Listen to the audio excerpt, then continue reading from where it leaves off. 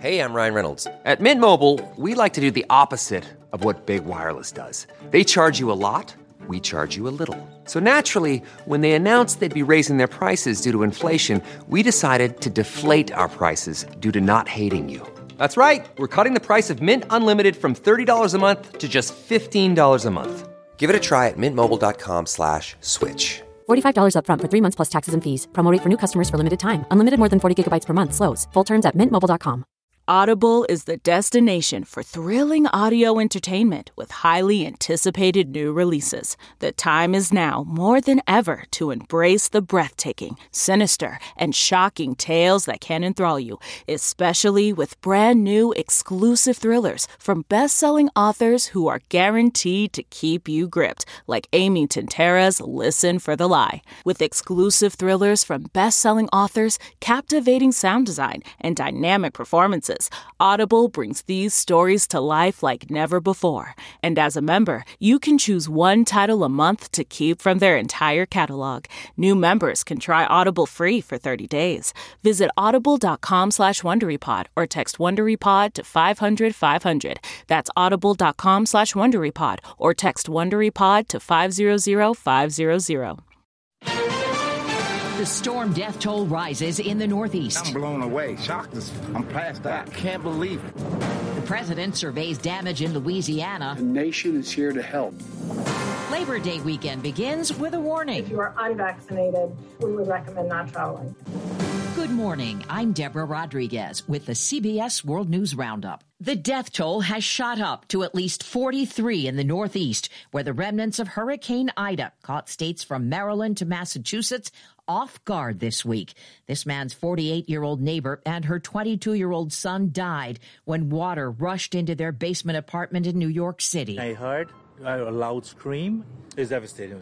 Nobody could help them. They were very helpless. Correspondent Mola Lengi is in Wayne, New Jersey. Across the Northeast, first responders rescue those in danger from rising tides and powerful floods. Boats went house to house in Delaware and Pennsylvania to save the stranded. Matt Bush Jr. escaped the water on the shoulders of a first responder. Because it's really deep and I'm cold. This is the worst I've ever seen it, even with sand. When Hakeem Hampton's basement started flooding, he tried to drive to a friend's house to borrow a pump. You had to climb out a window? I climbed out the window because I knew if I opened the doors, all that water was, get in the vehicle. Look at that tornado! Crews are cleaning up towns torn apart by tornadoes and fixing crumbled roads that swallowed up cars. Governor Phil Murphy toured the damage in New Jersey. This is going to take us some time to dig out of. There's no question about it. Tens of thousands of homes in the Northeast still have no power. The death toll from Hurricane Ida stands at least 13 in the South. President Biden will survey the damage today in Louisiana. Governor Edwards encouraged me to come and assured me that my visit will not disrupt recovery efforts on the ground. That's what I wanted to be sure of. An investigation is underway into the deaths of at least 4 nursing home residents taken to a warehouse to ride out the storm. Correspondent Maria Villarreal has details from New Orleans. The last of 843 nursing home residents were relocated after state health officials deemed conditions inside unsafe. Families rushed to the site looking for answers, blindsided by the news. Of course they should be held accountable. Everyone that was here that didn't help the people that needed help. Governor John Bell Edwards vowed legal action against anyone found responsible. We're going to do a full investigation into whether the owner of the facilities failed to keep residents safe and whether he intentionally obstructed efforts to check in on them. With hurricane recovery efforts entering their 5th day and hundreds of thousands still without power and other critical supplies, Edwards urged calm. I know that people are anxious and tired. I'm asking people to be patient. But patience is wearing thin. Electricity isn't the only thing that's still scarce in Ida's aftermath. I'm Jim Kersul in Pensacola, Florida.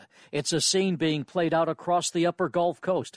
Long lines of cars snaking around gas stations that have fuel. The gas lines are all at least about a half a mile long. Just a bounce trip from gas station to gas station to see who has what. Even where they have power, they don't have fuel. Most of the 8 refineries in Hurricane Ida-ravaged Louisiana remain offline. It's not clear when they will resume normal operations. The Labor Day holiday is getting underway, and the question is whether Americans will heed the COVID warnings. CBS's Errol Barnett with travelers weighing the risks. The barbecues and beach trips that typically wrap up the summer just might be busted this year. If you are unvaccinated, we would recommend not traveling. CDC Director Dr. Rochelle Walensky urged the unvaccinated to stay home and the rest of us to reconsider. People need to take these risks into their own consideration as they think about traveling. We were going to do a desert sunrise yoga Zoom. Guided self-care coach Jenka Gafinkel, who is vaccinated, just canceled her Joshua Tree, California plans after her own recalculation. Her friend asked, "Are you going to feel comfortable if you go?" When I really thought about that, my answer was no. Plenty of Americans agree. This holiday weekend, none of the major airlines expect to reach pre-pandemic traffic. United forecasts a 23% drop. Pandemic-related shortages are bringing some car production to a halt. GM is putting a temporary stop to operations at 15 North American plants because of a lack of semiconductor chips. Some factories in Southeast Asia have closed because so many workers there are infected with COVID.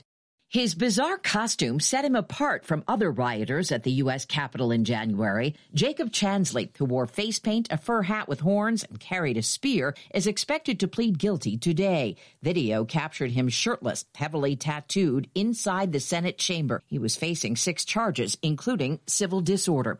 Police in New Zealand are calling it a terror attack. A man with a knife went on a stabbing spree in a supermarket. Then when it was over, 6 people were injured. The suspect was dead. Prime Minister Jacinda Ardern. The individual was under constant monitoring, and it was the police surveillance team that shot and killed him within, I'm told, the space of roughly 60 seconds of the attack. Officials described the suspect as an Islamic extremist from Sri Lanka. 3 of the injured are in critical condition.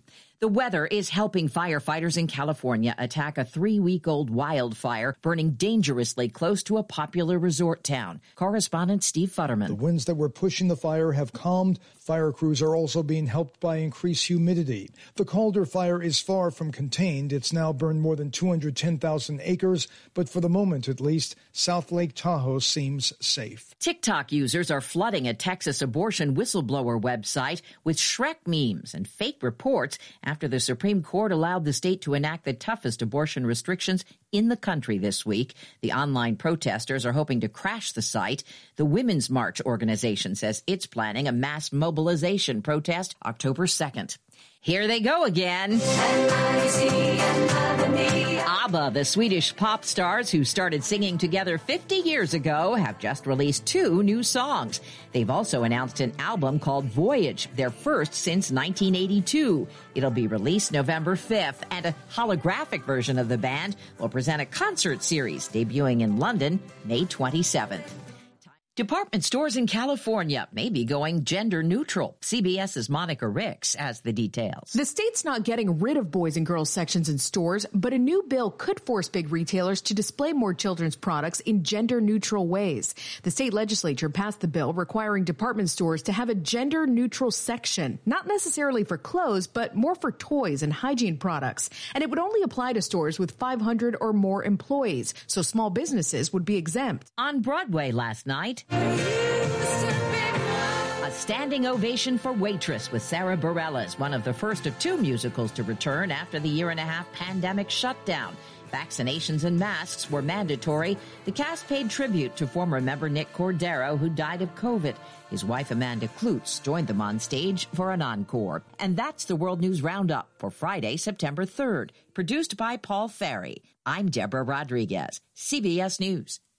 It was the biggest scandal in pop music. The stars of Milli Vanilli, the Grammy-winning multi-platinum R&B phenomenon, were exposed as frauds. But none of this was their idea. So whose idea was it? Enter German music producer Frank Farian. He saw the success of acts like Michael Jackson and Prince, and he wanted in, no matter the cost. So he devised the perfect pop heist. Two once-in-a-lifetime talents who were charismatic, full of sex appeal, and phenomenal dancers. The only problem? They couldn't sing. But Frank knew just how to fix that. Wondery's new podcast, Blame It on the Fame, dives into one of pop music's greatest controversies and takes a never-before-heard look at the exploitation of two young Black artists. Milli Vanilli set the world on fire, but when the truth came out, Rob and Fab were the only ones who got burned. Looking back now, it's hard not to wonder, why did everyone blame them and not the man pulling the strings? Follow Blame It on the Fame, Milli Vanilli, on the Wondery app or wherever you get your podcasts. You can binge all episodes of Blame It on the Fame early and ad-free right now by joining Wondery Plus. For more than 2 centuries, the White House has been the stage for some of the most dramatic scenes in American history.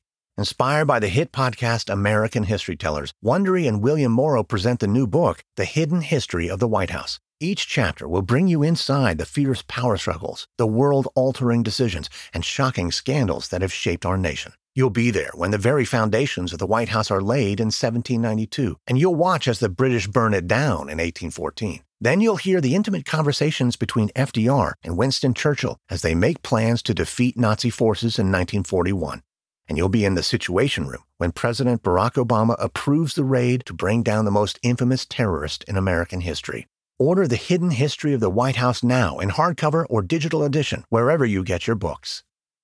Nancy's love story could have been ripped right out of the pages of one of her own novels. She was a romance mystery writer who happens to be married to a chef.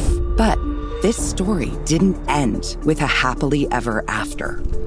When I stepped into the kitchen, I could see that Chef Brophy was on the ground, and I heard somebody say, "Call 911." As writers, we'd written our share of murder mysteries. So when suspicion turned to Dan's wife, Nancy, we weren't that surprised. The first person they look at would be the spouse. We understand that's usually the way they do it. But we began to wonder, had Nancy gotten so wrapped up in her own novels? There are murders in all of the books. That she was playing them out in real life? You can listen to Happily Never After, Dan and Nancy, early and ad-free right now by joining Wondery Plus in the Wondery app or on Apple Podcasts.